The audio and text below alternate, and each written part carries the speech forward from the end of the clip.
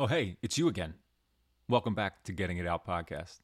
Whether you're a frequent listener or even just a first timer, I want to thank you for clicking on the episode. I know there's a lot of options, a lot of podcasts to pick through and listen to. And this time you chose Getting It Out.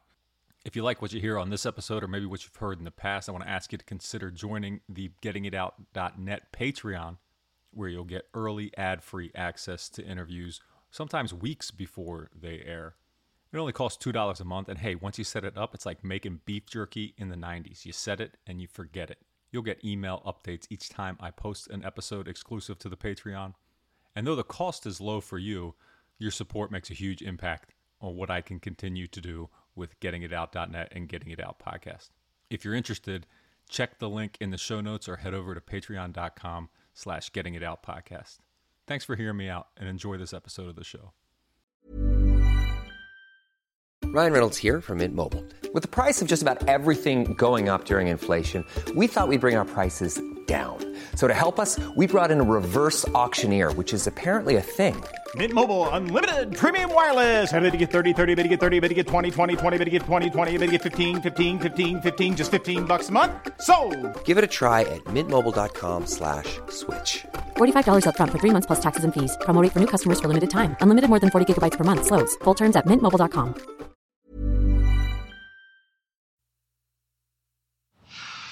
Inhale the positivity, exhale the negativity. Inhale the positivity, exhale the negativity. Open your eyes, wake up, relax. How do you feel? Very powerful. And that's the ticket, Daddy-O. Power.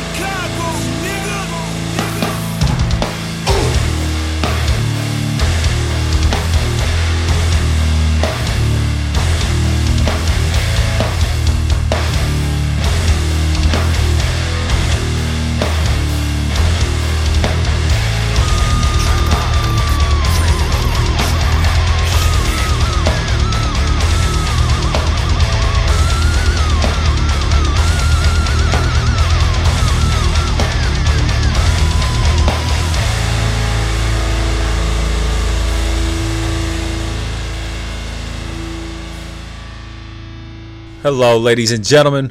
Welcome to episode 105 of Getting It Out podcast. That song that you just heard there was from Bovice out of Chicago. A little heavy hardcore there. That's a song called Fatal Fury. It's on their split called Flatline, coming out on Upstate Records. We're premiering 2 songs right off the bat on this episode of Getting It Out podcast. That one, like I said, by Bovice, Fatal Furies, and the next one is going to be called Throes of Demise by Pittsburgh's Hurt Piece. Now check your ears. I didn't say herpes. I said Hurt Piece. It's not Pittsburgh's Herpes. That'd be a terrible nickname. Nobody wants to be known as Pittsburgh's Herpes. I assume those are terrible herpes and cold ones. But cold sore, yeah, right? Herpes are cold sore. Oh man, it all lines up. But hey, that's not what they are. I swear to God, this band is called Hurt Piece. They are from Pittsburgh. They play heavy music. So let's listen to Throes of Demise before we get started.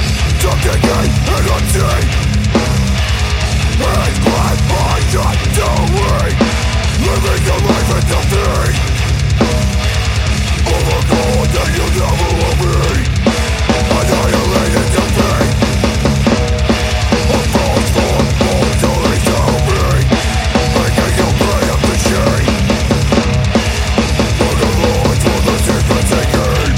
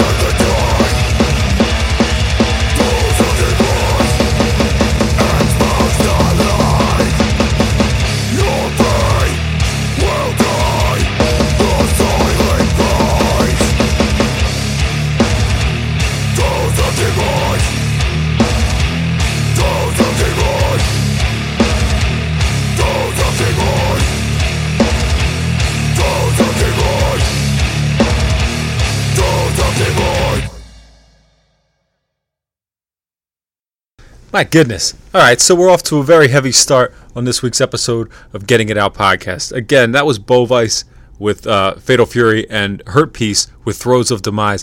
Both songs are off those 2 bands split called Flatline, coming out on Upstate Records on Valentine's Day, February 14th, 2020. Look for it everywhere. I mean, you can look everywhere. I don't think it's a good idea to look everywhere. I think you should look in specific places where you might find a record or two. Start with that, and then possibly look other places. But mostly look where you would buy records, and that's where you can probably find this awesome split from Hurt Piece and Bovice. And it's called Flatline.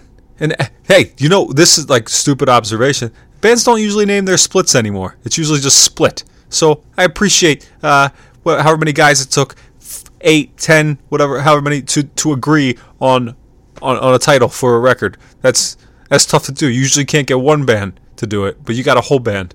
You guys should call it. It should have been you should make it a self-titled split. That's my suggestion. And everybody will be confused because is it Bovice or is it Hurt Piece? Hurt Piece. I gotta enunciate that a little better. I'm working on it. Anyway, if you liked what you heard, if you like that hardcore with a little death metal, then go check out Bovice and Hurt Piece, and you can do that on Upstate's website, www.upstaterecordsny.com, or you can do that by other means, and you can figure them out on your own because you're a big person. I assume if you manage to get to this point in a podcast, I think you're old enough to do it, and you're old enough to figure it out on your own, and I can only do so much for you, but what I can tell you is that the rest of this episode is all about Ether Coven. They're a band from Florida.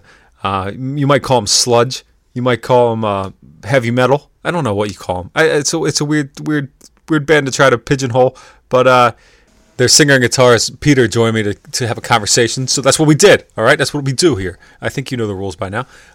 You might know him from his previous bands, like I think they're still around actually. Remembering Never. He also was in Until the End. Way back when. They used to call him Mean Pete. I don't know if they still call him Mean Pete. I meant to ask him and I didn't, but I was afraid of him. That's not true. I wasn't afraid of him at all. I'll prove it any way you'd like. But trust me, I wasn't afraid of him. It's not possible. I can't be afraid of another man, especially on the phone. Not even the phone, Skype. I don't get terrified of other men. All right. Anyway, this is going down a dark path. Let's listen to some sweet ass rap music and then get back into the podcast. Dark Satellite Media. You know, when I started doing a podcast, I thought I found my calling. But there's something more. There's a little something more I think I can reach into. I got a little more in me. I need to get it out. Just like the podcast. It's Getting It Out rap song from the Getting It Out podcast. And it feels powerful. I think you feel it too. I think you feel it too. But there's certain things that need to be said. Because I was thinking about it a lot lately. What exactly was I thinking about? I'll have to break it down here just a little bit for you. I was sitting at home trying to relax when I realized a podcast needs a rap. It sound way better with Nate Dogg back, but I gotta spit quick on these Amish cats. For big horns of shit on rumble strips. Zeb sits back with 100 kids, but I know how shallow that gene pool is. So what did he do with his cripple kin? How do you tell the time at night when the sun don't shine on the dial bright? While Bon Scotch lives the hard rock life, singing on the streets underneath the lights. I got grocery lists of shit I don't like. Gonna run them by old Mike on ice and like Cop Step a Day with the butt drug tips. This podcast will flip your lids. So that's what I sing about on the song for the podcast. It's Getting It Out.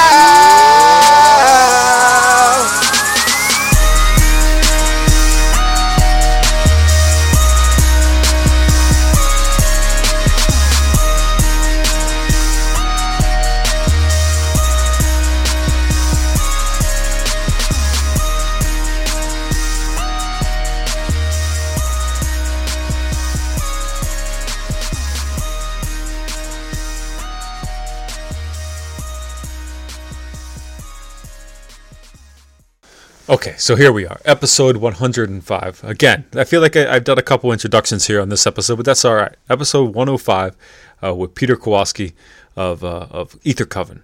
We had a cool conversation. I like talking to him. He went off about some subjects, which as a host and the guy who does the question asking, that's what you want from the questioner. Am I the questionee or is he the? I'm the questioner. He's the questionee. That's the way it works. That's what you want from the questionee. I don't know if that's a real word, but we're going with it anyway. He was good. I enjoyed talking to Peter. We're going to talk all about Ether Coven, of course. And if you haven't checked out that record, it came out a few weeks ago. Ether Coven. It's called "Everything Is Temporary Except Suffering," and it's pretty miserable, which is what they were going for. So that worked out. But it's good. You should find it.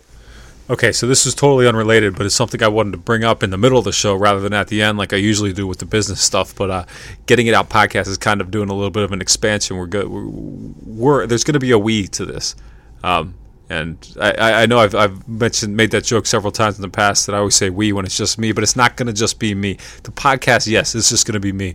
But I'm going to be expanding this thing in other dimensions that I'm going to be really vague about right now and not tell you a whole lot about it. But I just want you to, if you're a listener to the show, if you like what I do, just keep your eyes open. Look at the social stuff. If you don't follow me on social media, at getting_it_out_podcast on Instagram and www.facebook.com/gettingitoutpodcast on Facebook, and then there's Twitter at gettingitoutpod. But anyway, if you don't follow me on that stuff, please do, just so you can see what I'll be rolling out here in the near future. Don't have a date for you, but I know announcements about announcements are bullshit, but that's kind of what I'm doing here. This is the most vague announcement about an announcement.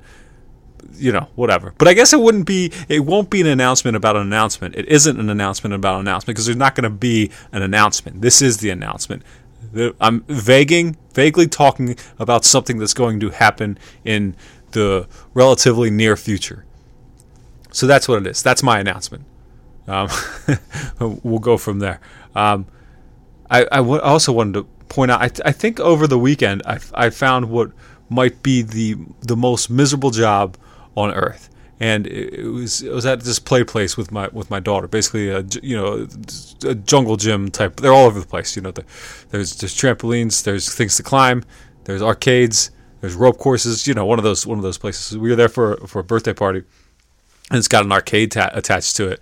And my daughter wanted to, the people who were doing the birthday party gave out little cards with basically game tokens on them. So you went up and you were able to swipe and play the games. So we did that, of course. And my daughter, she's 6.5, so she thinks the goal here is to win tickets so you can win these junk prizes, right? So she does that, and we end up with I'm not exaggerating, 13 tickets. All right, so we end up with 13 tickets on the card. So we walk up to this counter. We wait in this line, like this snaked out rope to get to the line, and there's these fucking teenagers up there, which that's fine. This is the type of jobs they should have, but this has got to be the most miserable job. You're breaking down the what you can get with your 13 tickets. You can have and they're digital tickets, not even real tickets anymore. What happened? But anyway, you can have one spider ring and 3 Tootsie Pops. But if you'd rather have 4 Tootsie Rolls and 1 friendship bracelet, and it's just, and they sit there, and these children that they're dealing with are dead serious, and they really need this junk that they're gonna forget about minutes after we leave. My daughter got a little clapper thing and like a cloth ring and a sticker, and I guarantee you, by the next day, 24 hours later, she had no idea where that stuff went. But we spent a lot of time trying to get those pieces, and it was weird. It was weird. And the only thing that could have made it more awkward was what happened to me the day before. The day after. The day after I stopped on my way home to get some beer. And, I was at Sheetz, and the same kind of thing. They got the rope that makes you stand in line. And there's this woman who's in front of me in the line. And, instead of facing forward and looking toward the register, she stood backwards. So everybody has to stand backwards. I was next behind her in line, so I got in line, and then I turned backwards. And so I'm standing there in line backwards, and I don't know why I'm backwards. I just know I'm not going to stand there forwards and just stare right in her face.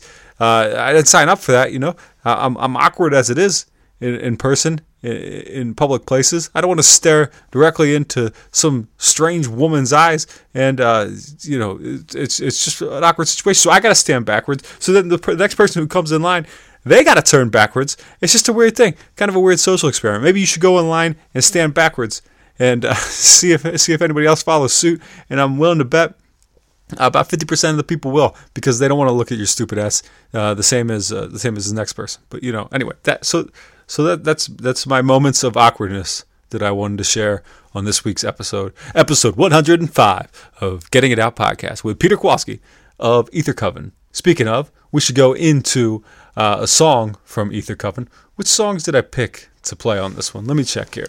What songs do we got from Ether Coven that I want to share? Because honestly, there's quite a few options on what we could use, but I wanted to get some of the more varied tracks. 2 of the more varied tracks here for you, and I think this one that we're going to start off with was one of their singles. It's called Flower Crown. So here, listen to Flower Crown by Ether Coven, and then we'll go straight into my interview with Peter Kowalski.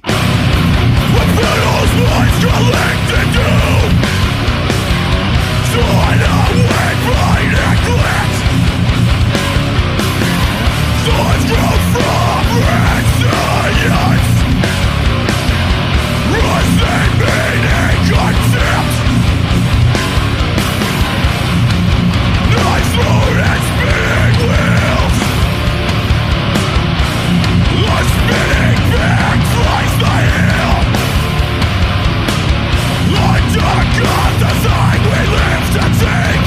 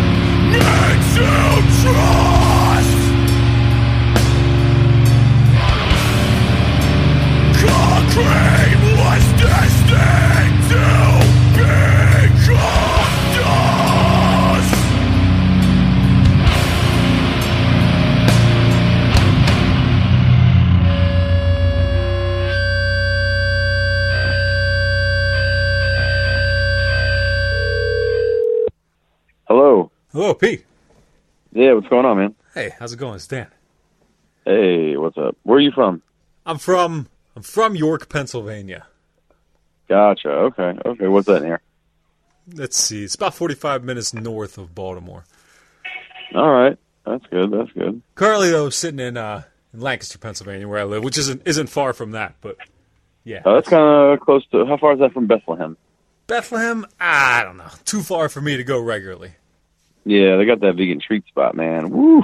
So you know crazy. what? Everybody loves that vegan. All right, so I know you from your reputation. You're like very vegetarian and vegan, right? Yeah, extra vegan. Yeah, that's what I thought. Right. And tons of my friends are, like a lot of them that have been for years. So they always talk about this vegan treats, and I'm neither of those things. So it does nothing for me. But I know people love that spot. Oh, they got so much ignorant stuff. Like, it's for everybody, really. Because it's just like, if you like sugar or you like treats or you like anything that's terrible for you, yeah, fucking go there, because they have a shit ton of all kinds of real ignorant stuff. But I like sugar and ignorance. I like sugar way too much, though. Way too much. Yeah. I got a sugar issue. Yeah, no, trust me, dude. Same. It's fucking terrible. So how you been, man?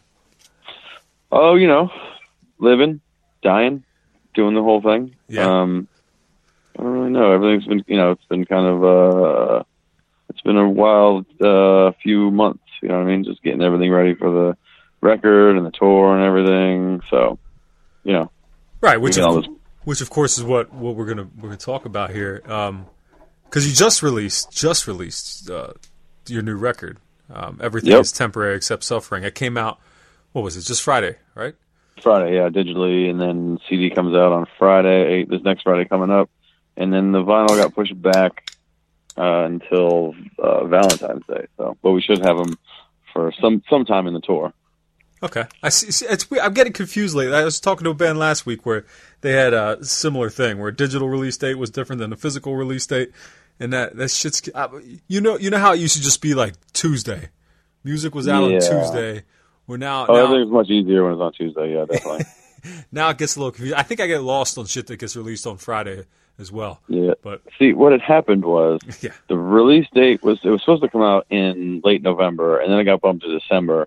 And then I got bumped to January, and then it was bumped to the 17th. And I was like, okay, well, we're going to be on tour days before that, so we should probably have this out so that people are familiar with these songs because we're going to be playing these songs.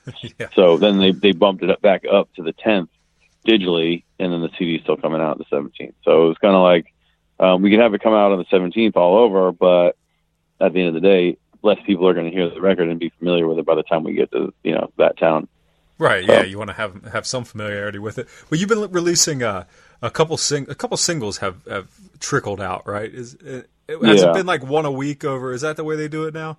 I think it was one every few weeks, and then we did some premieres with some sites.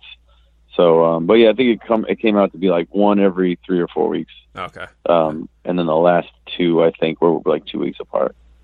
Nice. Well, I've been listening to this for a little while now. I mean, I get the special privileges that come with promo emails, right? So I'm pretty familiar with it, and I'm bummed at myself that I hadn't checked you out before because I know who you are because I've been in the hardcore scene and the metal scene for over 20 years, right? So, or not over 20 years. So I had that association, and I wrongly assumed it was something else than what it was.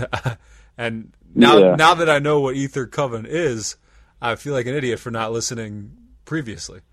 I mean, keep in mind, we're, operating very much as a DIY band up until literally, the last few months.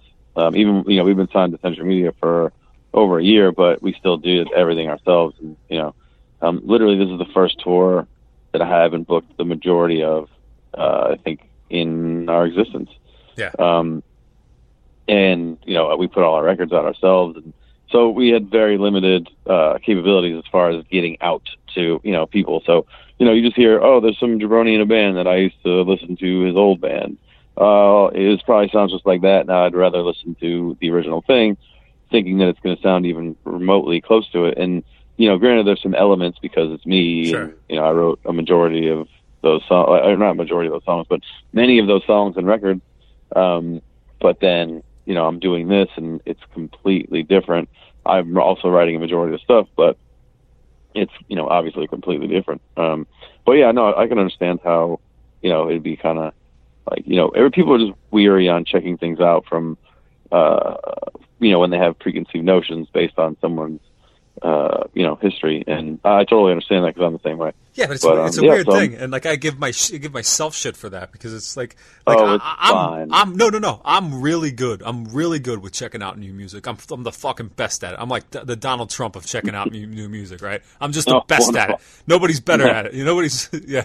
Like, who could be better? But then, like you said, I see like something I think I know what it's going to sound like, and I'm like, okay, I'll pass on that because I have other shit that I want to check out. Mm-hmm. And it was a dumb way, and I've done it with other bands too, a dumb way to sweep something under the rug. Where, especially coming out, people that have come out of the hardcore scene are, I think, lately have been like branching out and doing these different things with their music that I find like so interesting. Like my favorite album last year was one that Peter Morrissey did from 100 Demons and Force Reality. He did this band called Murmur, which just doesn't sound anything like any of that, and it's it's incredible. You know what I mean? Like it was my favorite album of the year. So what I'm saying is like your case and his case, and like it's a lesson to myself to stop making up these things about the way bands are going to sound, and then really listen to it because I really like what you're doing with Ether Coven. Hey, thanks, man. I appreciate that. Well, before you were just known as Ether, right? Yeah. When did this name change? Before we re-released the last record we did, only because when you put in Ether in Spotify or literally you just Google Ether, 1 million things show up. Right. So Ether Coven was already like our online, it was already our Instagram name and our like web store name and our Facebook URL and whatnot. So it was like, fuck it, right. It's an easy fix, and I can easily keep the same logo and just add some letters and some other, some other, just fill in like the line that's empty and then just put the name on top and it's fine. So basically it was a pretty seamless switch. I mean, when I mentioned, like when I talk about us, I still refer to us as Ether because, it's kind of like the Coven's kind of silent, you know what I mean? It has to be there for identification purposes, I got you. With what you mentioned that you re-released that last record. What's that one called? There's Nothing Left for Me Here. Yeah, you re-released that one. Why'd you re-release that? Well, because we released it by ourselves, okay, on our own, and we did the tape, or we did the CD version, the record, and then a label from Jacksonville, some good friends of ours, Southern Druid, did the tape version, and Century Media heard that, and we're really amped on it, and said, "Fuck it, we're gonna remaster this thing and put it out." And they did it, and it's kind of like that was like our introduction, and it was supposed to get pressed on vinyl and CD and whatnot. But the tour we had got canceled, and then I think, then basically we just weren't doing much around it, and then they finally put it up online, and so basically what's going to happen is we're going to end up pressing it ourselves, I'm sure, with the new layout and the remaster and everything. Yeah. So it'll come out eventually. Just we got to get out of some debt first, and then we can kind of, press on. Nah, man, just keep going in debt. Yeah, pretty much. What the fuck do you want? It's great. It's wonderful. Right now we're only in about $4,000 in debt. Roughly. Oh, that ain't shit. That's not including how much we owe on the van still. So well, you got a tour coming up that you're more than welcome to get in as much debt as you like on that tour, I'm sure. I know. I'm really excited about it. It's a big opportunity. Yeah. So like I said, your new record, Everything Is Temporary Except Suffering, it just came out digitally, at least on Friday. So I'm sure there's been limited reaction, but what have you heard so far? Have you liked what you heard from people who've heard the record? Yeah, I mean, people are kind of like losing their minds, which is strange because, we had 2 records before this, but we're still a newish band to most people that are just hearing us for the first time because, we do, Century Media has a pretty wide network. Yeah. But yeah, people, I mean, just like even just our friends that, we've known, that we've met over the years going on tour are, hyping it up real hard and, I understand I think it's a little different because musically it's, the songs are longer, so people want to associate some grandiose type title for these kind of things when you have like longer songs and more atmospheric stuff. So people are, saying like, oh, it's going to be the record of the year. And it's like, this is an early year, man. There's so many records. I like it as much as I like it. It's too early for that. We can't do that yet. Yeah, exactly. It's the second week of the year. Yeah, exactly. I mean, it's good. I mean, I enjoy it. I think it's great. But so many records come out every year.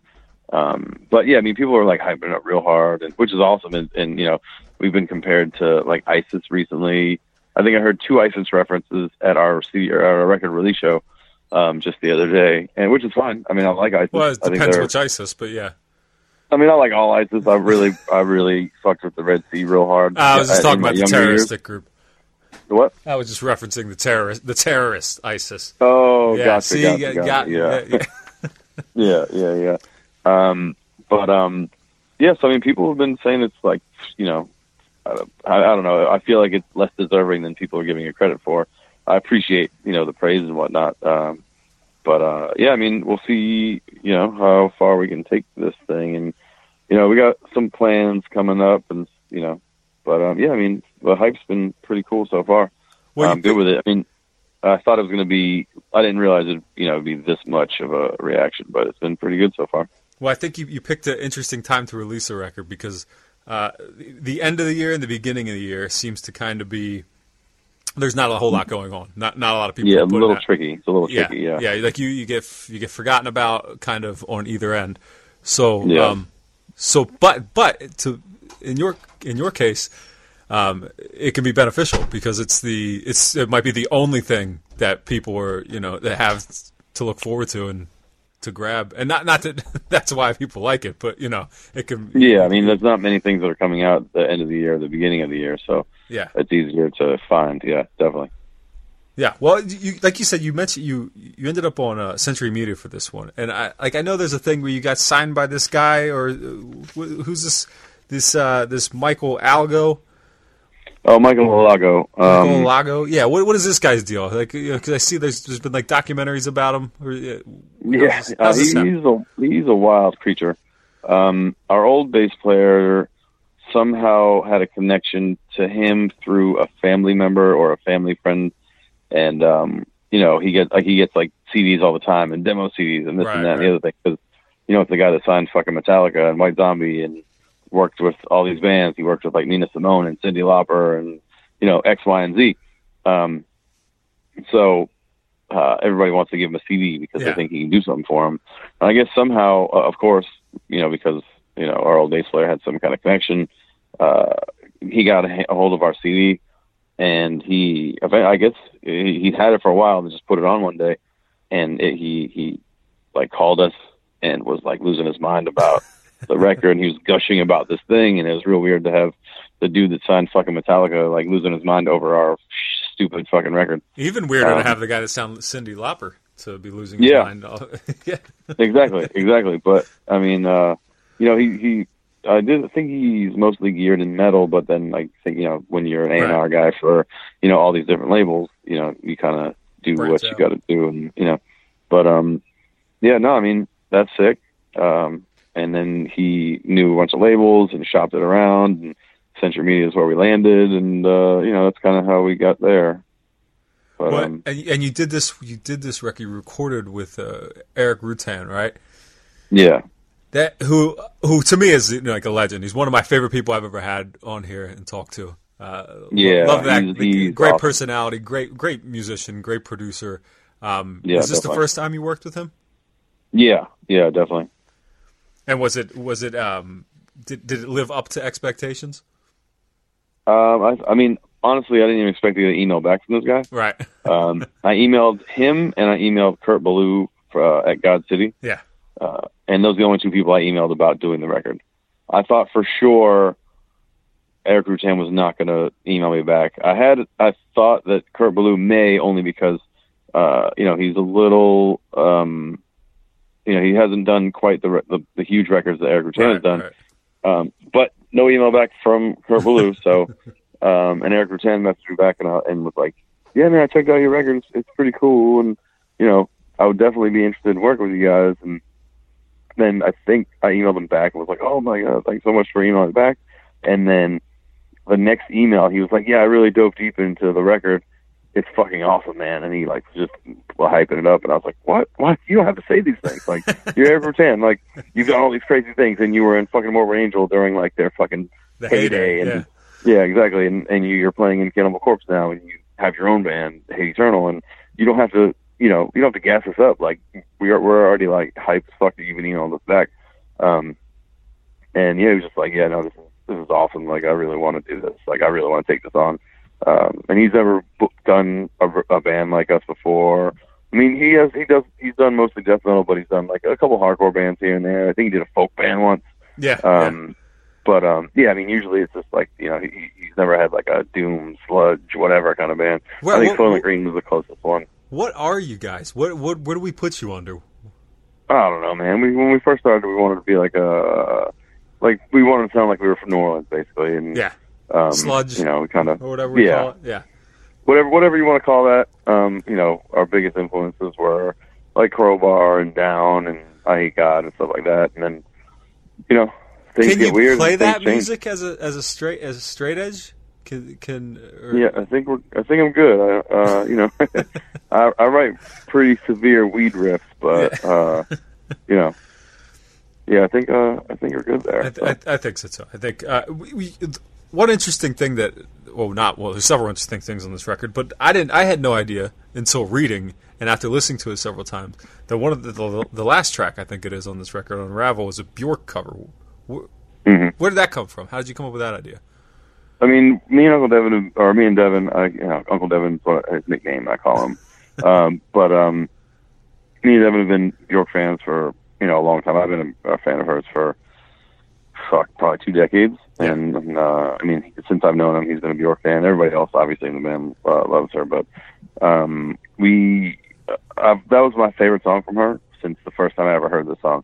And it was just, like, so crushing and moving, and there's so much going on while it's really slow and sad, and like, so I was like, this would be a perfect song to do with this kind of music. And we tried to do it for the last record, but it didn't work out. And then we were like, we should get this thing off the ground. And it was really originally supposed to be on a 7-inch with a band called Intercourse from Connecticut. And then the Centric Media thing happened, and then that kind of got pushed into our full length. So. But yeah, I mean, it's just one of those things that just kind of happened supernaturally, and I think we did an okay job. It almost didn't happen because during the 0 hour on vocals, it was not coming through, and then me and Eric Rutan kind of put our heads together and we're like, okay, what are we gonna do here to make this happen? And then we fucking pulled it off. So.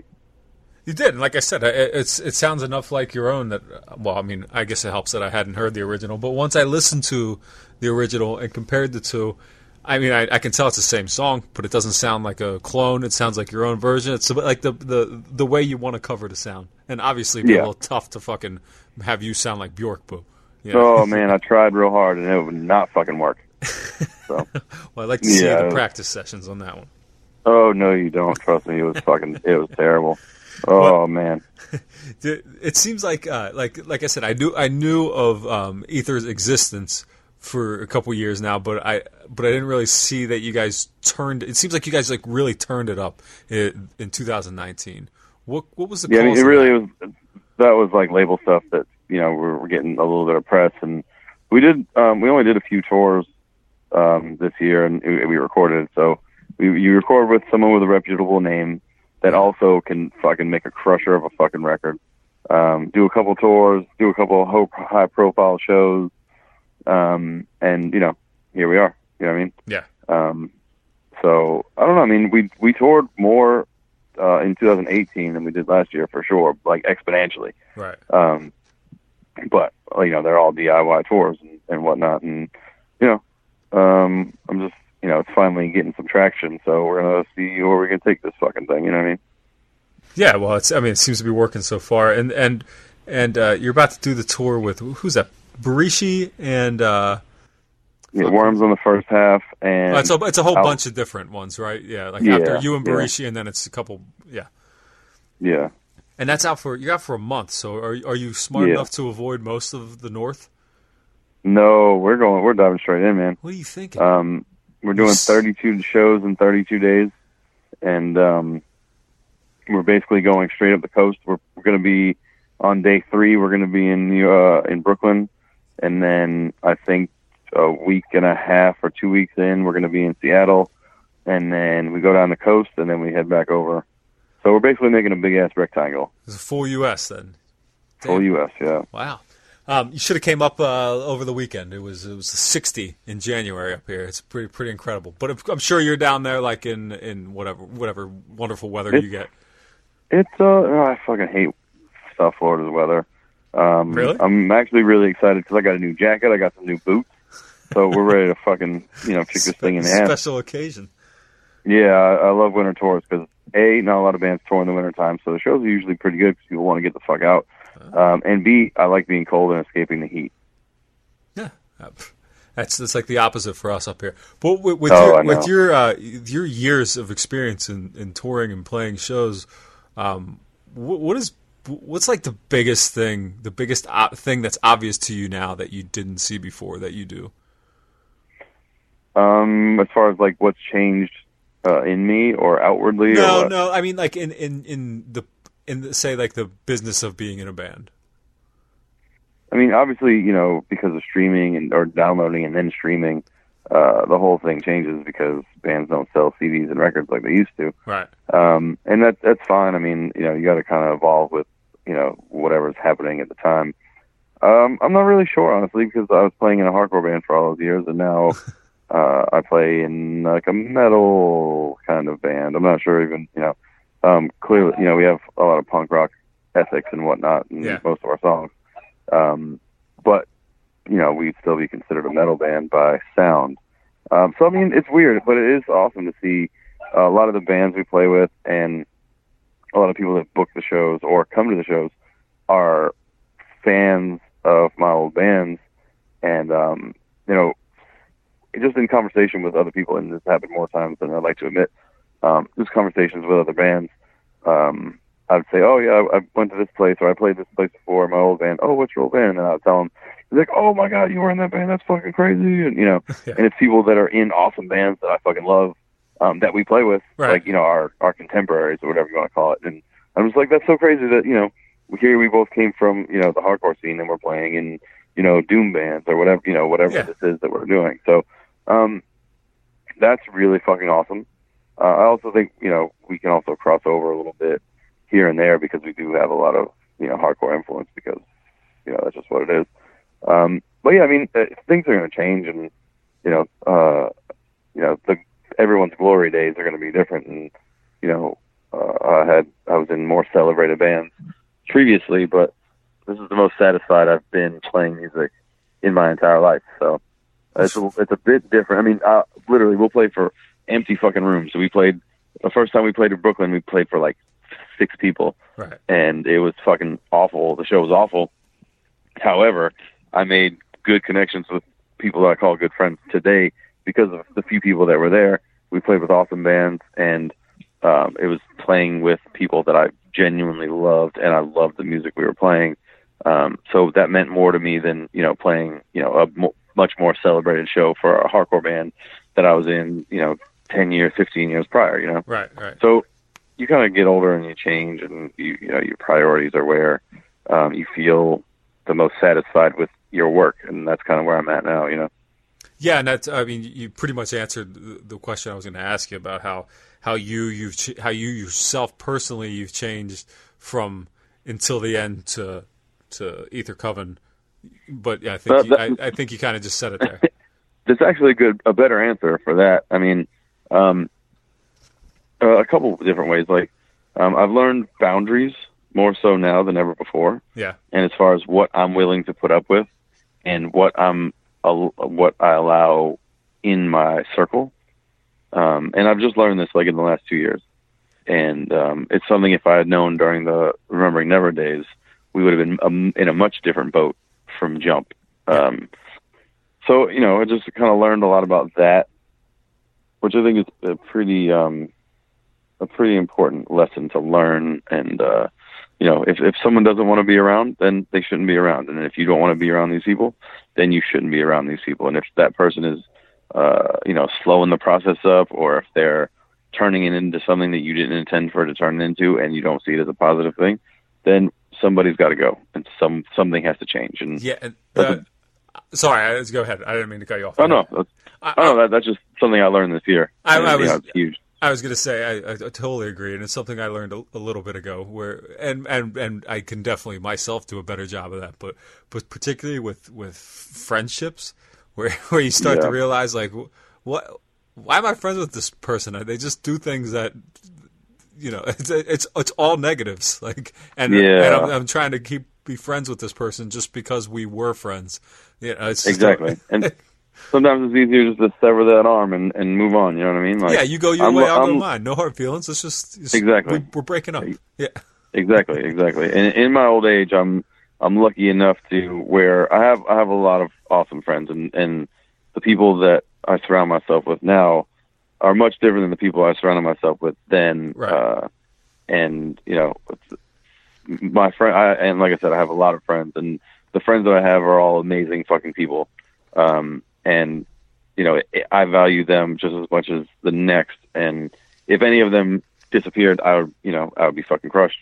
Right. Whereas, before, 15 years ago, 10 years ago, even 5 years ago, that you see, a lot of transient people exist, and you don't realize, because they're so close to you, you don't realize how toxic they are, or problematic they are, or, how many issues they have, and they bring you into their issues, and, whatever it is. And this is something I've definitely learned to value more in the last year and a half or so. Another thing I learned, musically, because before, when I first started, I didn't really know how to do anything. Uh-huh. And I feel like even up until, 10 years ago, I still didn't really know how to do things properly. So now I know the value of writing things that you are very good with, and not, waiting a little bit extra time to really craft something that you think is something special, instead of just pumping something out that needs to be pumped out musically. You know what I mean? Patience. And we just started. Yeah, exactly. Like, things take time to mature. And you kind of got to let it just simmer a little bit and, do it. And we just started writing for the next Remembering Never record, and I'm basically fleshing out all the skeletons and whatnot, and writing the main parts. And because of, what Ether is and how we write songs, that definitely has helped a lot in crafting these new RN songs, because they're much more expressive than anything I've ever written for Remembering Never before. They're also more, I don't want to say brutal, because it's a fucking stupid word to describe music, because it's such an overdone term. That's just a 2000s word. Exactly. It's not brutal's not the word I'm looking for. Remember when everything was brutal? Yeah, of course. Oh man, I'm glad that's over.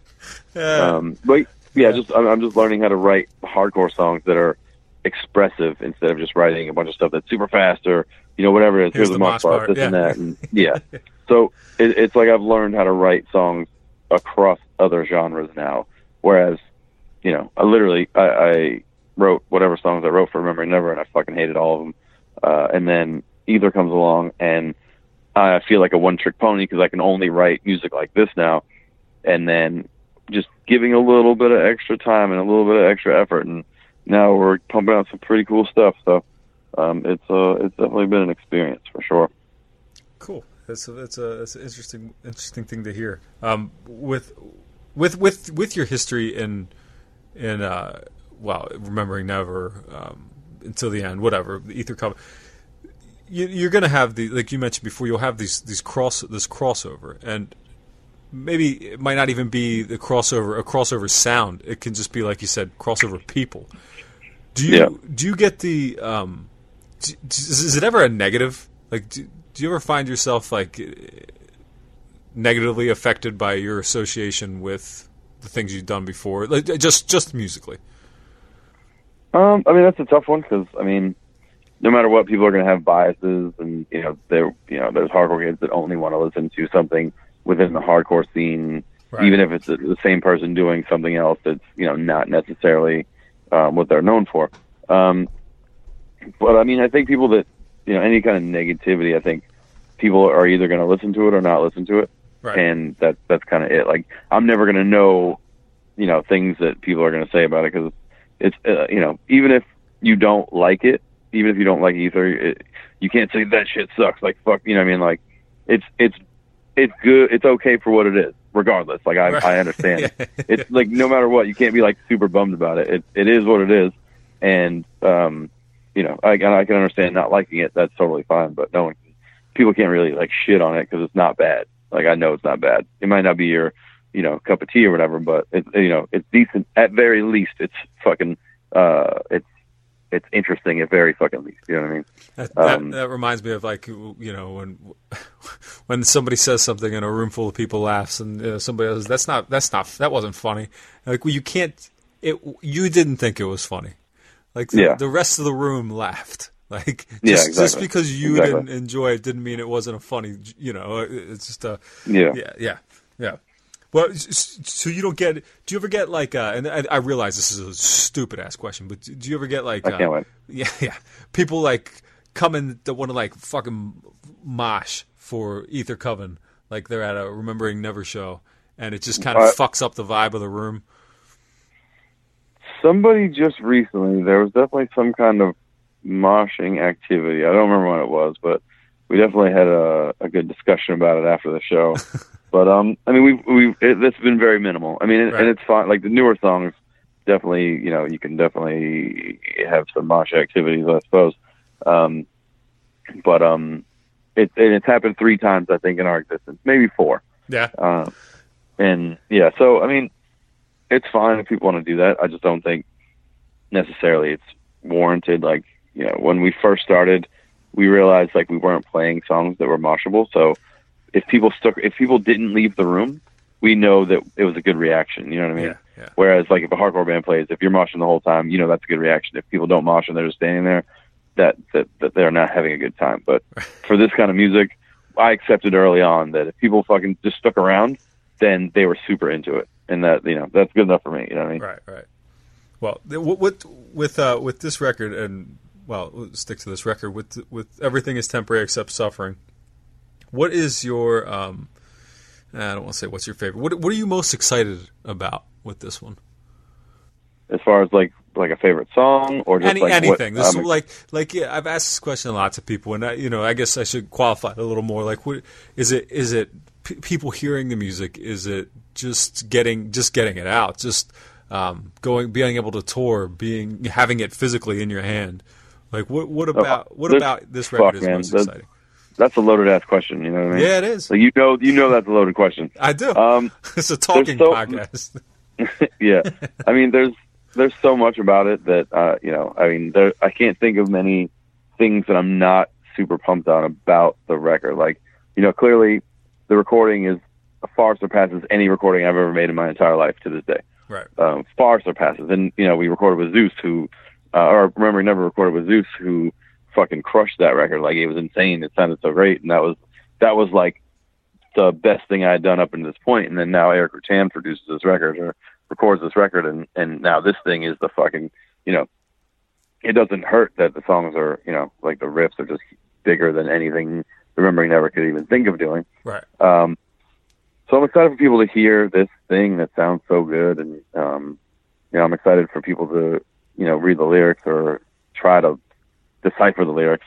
And, you know, there's some things on there that are, you know, pretty heavy lyrically, to make people think differently in their lives about certain things. I'm excited to hit the road because, you know, we're getting some good press on it. And, you know, we live for going out and touring and playing new cities every day and seeing what the cities have to offer, and, you know, seeing dorky landmarks and museums and whatnot, and, you know, all of these things that take place when you have, you know, a record come out and when you're in a band and you tour all the time. So, I mean, I'm excited about seeing all the bands we're going to tour with and play with, and, you know, so there's too many things to, like, you know, narrow it down to one fucking thing. You know what I mean? Good. So, and I'm excited about Cold Weather. Yeah. Yeah. Well, that one I don't believe, but I believe you, but I can't believe I'm it. so excited. Yeah, I know. You mentioned lyrics in there and what you write lyrically. And you want people to basically hear and process what you're putting down. Would you say you want people to take what you're saying directly, or would you rather them have their own interpretation? That's a funny. I mean, I understand. I've heard people say these things. We're like, oh yeah, I just want to leave it open to interpretation. But I mean, at the heart of it, I'm a hardcore kid, so right. I'm very intentional with the things that I write. So I don't want to leave anything open for interpretation, because it's not open for interpretation. Sure. When I write things, it very much has an intent. Everything that I write is very much on purpose. So there's no wiggle room really. I have explanations in the songs just so you can't fuck it up. So you understand these things immediately as they're written, as they're supposed to be understood. So, no interpretation. I'm not a big fan of that, because you can turn anything into anything, and that's like, okay, well, I have no idea what the fuck this is about, but I'm going to make this thing up about whatever I want, and it's like, this is not what that's for. I wrote this fucking song. Listen to it or don't listen to it. Care about the lyrics or not, but this is what it is. I totally understand what you're saying, and I've seen you in front of whichever band several times. I've seen you with lots of your bands, but I don't remember. I don't recall. Are you and you would know this if you are. Are you a preachy type? Do you explain your songs before you play them? Like some guys got that reputation of they're going to come up here and tell you about every song before they play. Yeah, well, the thing is, with hardcore bands, that is very much a huge part of what drew me into hardcore to begin with, is that bands had things to say, and they talked between songs instead of just going up, playing some bullshit, playing some mosh parts, hey, everybody fight each other, and then going home. Because if I wanted that, I could just go to a metal show and then be done with it, And I definitely did that when I played in hardcore bands.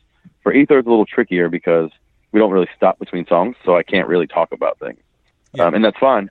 However, I do have samples between songs, or not between every song, but anytime we have the tune, I play a sample, and usually it's a text from a lecture of some sort, or a sample that's politically motivated.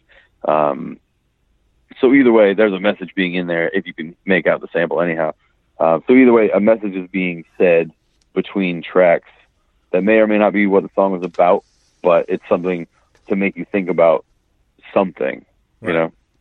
And I have had sometimes, there's been certain times when I've had to say something, if there's a particular hot topic that, was kind of at the forefront of news. And, so before a set, I've been known to say certain things here or there, because we don't talk during the set. And then a couple other times people said some things in the audience that I had to stop and kind of check the audience because they let something slide that they shouldn't have.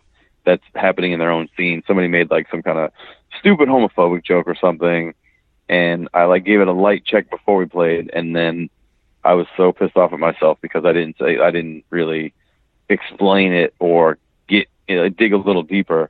So we played one song, I stopped the set, I was like, all right, fucking stop, and then went into how check your fucking scene, because making jokes, even, as harmless as people think they want to be, saying homophobic things is going to make someone that's struggling with coming out of the closet stay in that closet and have, depressing thoughts, and they're going to think lesser of themselves because, someone's making a joke at their fucking existence. So it's just important to really, if something happens like that, to check these people that say these things and make these jokes. And even when no one else is checking them, I get it, because everybody, friend club and everything, and no one wants to be the guy that's being the weird PC guy, but it's not even an issue of being fucking PC. It's an issue of respecting someone's existence and respecting someone's right to fucking be alive and being able to express themselves freely. All these things are really important, and people have fucking killed themselves because they can't be themselves in front of people, and they can't express themselves, and they can't let people know who they really are. People need a connection, and if they don't have that connection, they center inwards, And it's a dark place, man, when you feel alone and you got nothing going on and you feel like you are a failure or you feel lesser because society makes jokes about you. So yeah, I mean, life gets real dark sometimes, man. For marginalized people, it definitely gets darker than it does for the average person. And it's important to fucking check those people and check every situation, because you can't just make a joke out of someone's fucking existence. Like, ha ha. But people let that shit slide, but I can't let that shit slide. You know what I mean? Like, and it's not. We were playing a house show when this happened too, so it wasn't like I was on this big stage, and right. It was a very intimate situation, and I had to stop the fucking show, or stop the set, and just say, hey, that's fucking not cool, and this is why. And basically everything I just said to you is what I said to them. And people came up after the show and they were like, that's awesome what you said. I wish other people would speak up. And I'm like, well, why fucking you didn't say anything? I understand, like, people don't want to ruffle any feathers, but I don't give a fuck about ruffling feathers in my old age. I'm just like, things have to be said, and, you have to be held accountable for things. And, not that it's that severe, but you need to be checked no matter what. You can't just go around saying real fucking ignorant shit. I totally agree, and I've been known to do similar things as well. And so I'm interested, why do you think you are that way? What do you think makes you willing to say things when they need to be said? Because, I grew up always being the underdog, and that was before I had any idea of the plights of marginalized people. So I understand what it's like to be the underdog in some capacity. Not that I know what, any person in the gay community feels like, or trans community, or any person of color, or, any other marginalized group. I don't know what these people's experiences are, but we grew up super fucking poor, and, I always felt like I was looked down upon. And then because I started listening to metal at an early age, and that wasn't a very popular thing in the, in the 90s and whatnot. And I was always into things that weren't necessarily pop culture or popular. And I always felt like I was looked down upon, even by my family and whatnot, because, I'm like the youngest kid in the family, and, no one really talks to you when you're that young. And I don't know. Then I just got into hardcore and learned about, veganism and racism and homophobia, and, kind of formed my opinions based on what I had learned, and then I just realized, hey, this is some shit that, these people probably don't feel comfortable enough to speak up about these things. So it's up to the majority group to say something and to check their peers and their same group. So I'm going to do that. It means a lot coming, like, from one white person to another white person, to say, if they're being checked, if a person of color tried to check a white person, they would shrug it off because they're just getting offended about this thing and this, that and the other thing. But there's this thing called White People Club, and white people feel really comfortable around other white people, and it's really strange. Oh, it's fucking the worst. Yeah. And I look like I'm a fucking monster, so I understand how people are like, oh, this guy looks like a fucking racist just like me, so I'm going to say some real off-color shit. I think all you have to do is just be a white male. Just be a white male, maybe have a beard. Pretty much. And somebody's going to say something. As soon as you're alone, somebody's going to say something to you and be like, oh, yeah, I've had the worst shit said to me. I'm sure we all have, but like anybody, like, it's unbelievable. The license people take, like, oh, you look like I do. I bet you're racist too. And they just do it. Yeah. It's so ballsy and fucked up. It's bizarre. At this point, it's almost my favorite thing because I get to be really shitty to people. And while they think that I'm going to be receptive and be like, oh yeah, man, totally, fuck those people. And it's like this dude at my job, it's not a coworker, but this dude that, he came in to fix the AC. He was like fucking 100 years old. And he came to fix the AC or something. And then he came back and said he had to rig something, but he used more colorful language. And at my place of business, I'm at my job, and I can't be outwardly wild at this guy. But when he said this, he had the biggest smile on his face because he was so excited for me to co-sign on this thing. Right. And I looked him dead in his face with the, deadpan as fuck. And I was like, I don't know what that means, but I'm going to pretend I didn't hear it. And his expression kind of dropped a little bit, like halfway. And he said it again. and I got closer to him. Down. I got like, I didn't get in his face, but I like definitely stepped up to him, and I was like, and I looked again, deadpan as fuck, and just repeated it, and his whole expression just dropped, and he was like, all right, and I'll see you later, and fucking rolled. So now that dude's gonna think twice about next time he says something fucking stupid. You know what I mean? Until he does it next time, and then he gets the immediate cosign from all the other shit out there. Exactly.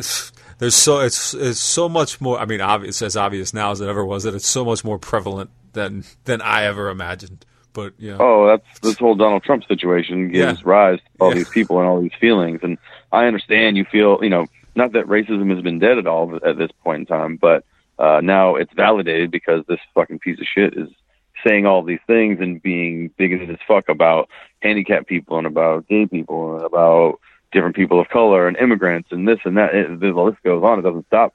And people now, they feel validated and they feel like, oh my God, finally someone to speak for me. And it's like, bro, hold up, dude. Like, you're white and you live in this country and you were born in this country. So you've been spoken for since day one. Right. Relax. Right. You should be worrying about class issues and worrying about why the fuck you can barely pay your fucking rent.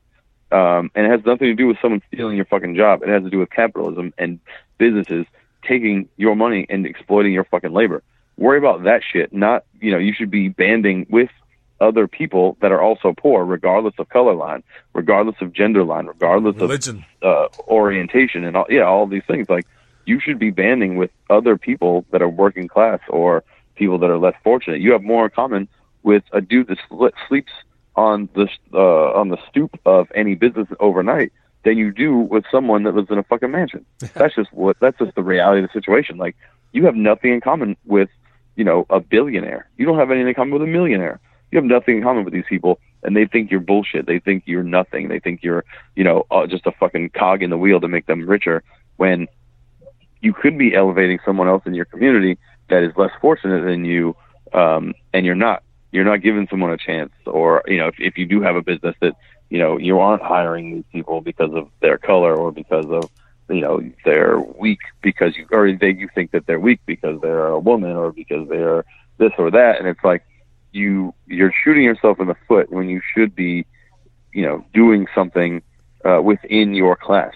Like that's where you belong. That's your lane. You fucking do what you can to help out the situation and not think less of someone because of the color, because of the same shit, And people are so fucking brainwashed into thinking that they're going to be rich one day, and these people are lesser because they don't have much money. And it's like, dog, maybe fucking take a step back, look at the big picture. Not much has changed in the last, since in anybody's life. Not much has changed because big business has always been the forefront of politics, and they always get the kickbacks, and politicians know that they need to do what they have to do in order to get kickbacks themselves, so they do what they have to. And, the difference between a Democrat and a Republican is such a small fucking percent, or such a small line. Yeah. It's the thinnest line you can possibly think of. They basically are the same fucking, the two heads of the same fucking snake. That's it. And people literally will fucking fight and die for their side to be heard or for their side to win. It's like, you're on the same side, right? Like, no matter what, y'all are on the same side, and it's not for the working people. Only you think it is, but you're totally fucking clueless. You're fighting this weird battle amongst each other when you should be joining hands and joining forces and fighting against, the upper class. Like, that's what it is. But we're all stupid and we don't know what we're doing at this point. So, and we're okay with it. Well, and we're in for we're in for it no matter what. I mean, like you're saying, and shit. I think there's a debate of old people tonight, but that's not going to change anything. And we're still, what are we? 6 more years now of Trump to go. God, five more. I feel like he's been the president for like 100 years at this point. Well, it's undeniable that he will continue to be the president when the election happens. But fuck it, that's too depressing to go down. But not honestly, not much of a better subject. But I wanted to ask you a little bit about it. Is the artwork on this album done by Stephen Kasner, who recently just passed away. What is he? Somebody you knew personally? No, I became friends with him. We became pretty close when we started working on the record, and we talked all the time. And I talked to him like Christmas Eve, and I sent him a Jesus meme on Christmas Day, which he never replied to because he may or may not have, been of this earth at that point. Yeah. No, I didn't know him previously, but I know he did a lot of artwork that I'm, a fan of, and his work is just very, very expressive and very dark and really fucking creepy. And that's a lot of the stuff that we feel like encompass our sound. Right. So working with him was awesome. I mean, it took a little more time than I would have liked it to, but overall, I'm very happy with the end result of what he made. And it may be like the last thing that he did that was published, possibly. I'm not sure. Right. There's one piece that he did for the record that isn't in the layout, which I'm not sure what we're going to do with, but we'll do something with it and it'll be cool. But it's a travesty. He kicked as early. He's a young dude. I mean, he's in his 50s, I think, or 40s. But he's cool. Like, he's an awesome dude to bullshit with and talk about music. And we would go back and forth and make fun of each other about dumb shit. But it was just a good time. And it just sucks that his expiration date came a little too soon. But right. Unfortunately, that's show business, baby. It happens, yeah. I mean, it's such a shitty thing to say. It happens, but Yeah. Oh, absolutely. People die all the time. It's fucking terrible. But right. I mean, what can you do? Well, with this artwork, I've only seen the digital version, right? So I just see the cover. Is there a lot more to this? Is this like something that goes on a gatefold? Is it something that? Oh yeah, it's gatefold. It opens up to the whole picture. It's really exciting. Oh, cool, very cool. Looking forward to seeing that. And my favorite part is on the inside. The inside of the vinyl. It's in the center on the CD. It's just on the left opening. Yeah. That's my favorite piece, which I wanted for the cover, but it didn't turn out that way. So nice. Well, is that something that we'll wrap it up here soon? We've been on for a while, but is that something that like Century Media, now that you're on a bigger label, they have a little more control over what you get to do with your album, or is that just didn't work visually? Absolutely. So basically, you have to have a cover that's marketable, and you have to have a cover that's competitive with other things, and and I understand it because Century Media puts a bunch of money into the records, and big labels, no matter what, they put big money up for the records, so they want to make sure that they have something that is going to be relatively easy to sell. Yeah. So I understand. I'm not bummed about the cover of the record at all. So, I mean, I had my preference just because it's a little bit darker, and I think it represented, well, it is a little more abstract. As much as we're direct lyrically, we're definitely abstract when it comes to musically. So I think that fit us a little bit better. But I understand that when you see it, you'll know what I'm talking about. Yeah. But it definitely would be a little difficult to be a cover of the record, only because you'll see it. But right. But personally, that was my favorite one, just because I like unconventional shit. But the cover, I mean, the whole image was the original idea to be the cover, and then I think they weren't super amped on just that to be the cover at the end of the day, and then I kind of changed things around and laid it out to be half of the image, so it was just the wing, and then the rest of it's on the other side. So I got you. Then they were more, because it looks a little more focal, so I think they were more into that, and they were like, oh, I'm super on board with that. So I even made a bunch of mock-up covers, one of which was the original Typo Negative Origin of the Feces cover with Butthole on it, and that's awful. I sent that as a funny, I sent that as a joke. I was like, oh, this is gonna be the cover. That's it. Fuck it. And I don't think that goes over now. Yeah, no, it was a good time. Good time.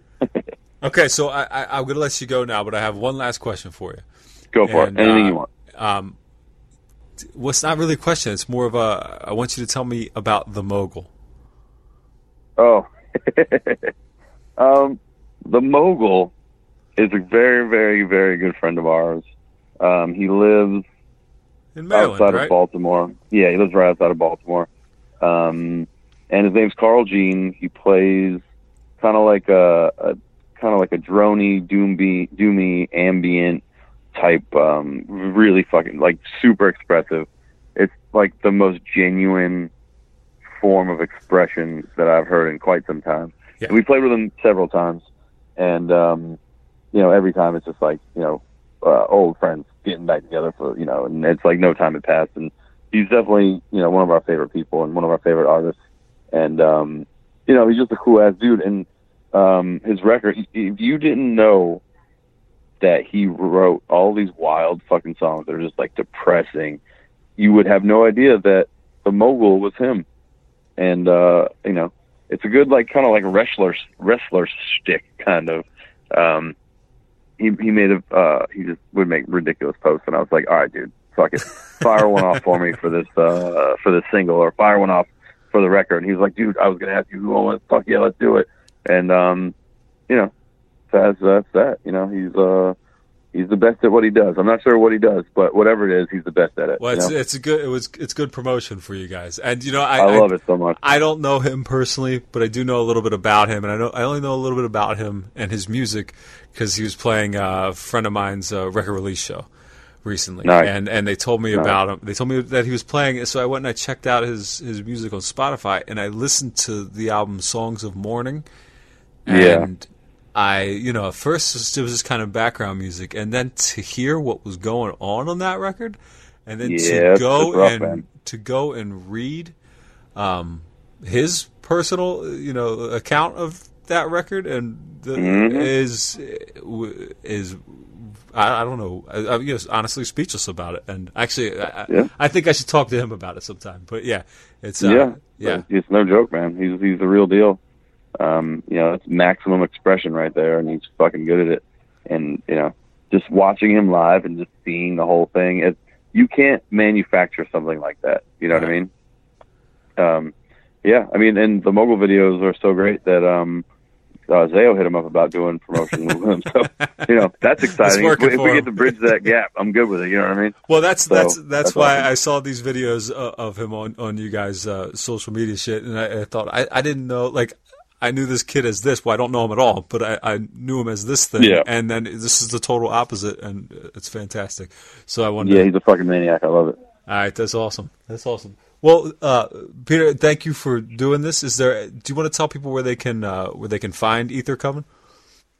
Fuck, man. I mean, we're on Instagram everywhere under Ether Coven, and Facebook. We're on all those things. We don't have a Twitter because there's too many things to do. I mean, there's just too many things to do, so I don't know. Well, but, how about where they can buy the record once it's physically out? Is there a spot for that? Probably on the Century Media website. We have a big Cartel store somewhere that we have some merch left over. I got to take that down for tour though, actually. But thanks for reminding me. Yeah.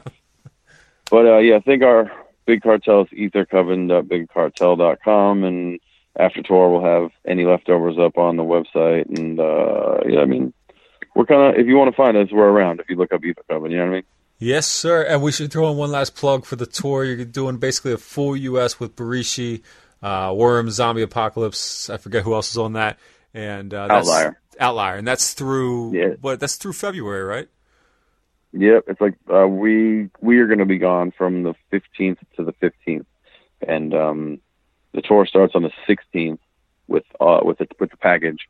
And then we're playing one show in Louisville on a Monday, Metal Monday at Highland Tap Room. One of the Mondays, just because we need to fill in a fucking day, because having a day off fucking sucks. So, all right, man. Here we are. Well, good luck on the tour. Good job on the album. I really do enjoy it, and I hope it all goes well for you. Thank you so much. I appreciate it greatly, man. Yeah, no problem. Talk to you later. All right, man. Peace. Bye.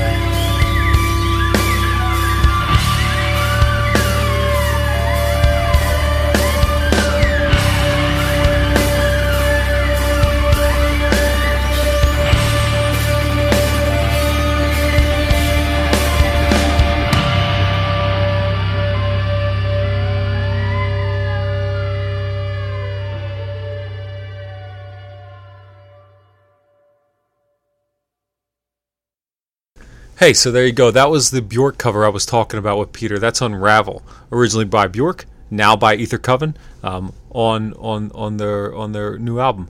As we talked about, they are currently out on tour. I hope you check them out if they came through your area, and I hope you, if you have the opportunity to see them for the rest of the month, go find them as well, because a pretty cool band. I like what they're doing. A little bit different from a lot of things out there right now, and that's rare. It's hard to do that. So thanks to Pete for coming on and having that conversation. That's going to be about it for this episode. I'm really excited about other things I got that I'm working on, and I want to share them with you, but I can't at this point. I can't let the cat out of the bag. I can talk about the cat and the bag that it's in, but I can't let it out. So that's that. If you want to get a hold of me, you can do so through any of the social media that I mentioned before. I'm going to mention them again here at Getting It Out Pod on Twitter. I went first with that one on this one. I never do that. I barely use that thing. But anyway, it's there at Getting It Out Pod on Twitter, at Getting_It_Out_podcast on Instagram, and Facebook.com/Getting It Out Podcast. But the most easiest, the most effective way to get a hold of me, if you want to send in your music and you want to play it on the show, do so by sending an email to gettingitoutpodcast@gmail.com. It's really that simple. I guarantee you I'll answer your email. There's about whatever you say, I'm going to answer your email. So check that out. This next song I'm going to play, the song that takes us out, is a song I got sent into gettingitoutpodcast@gmail.com, and it's a song by a prog rock band that I really like, and I know my wife really likes too. They're called Elephant Tree. This song is called Sails, and that's it for this one. Thank you for listening. Bye-bye.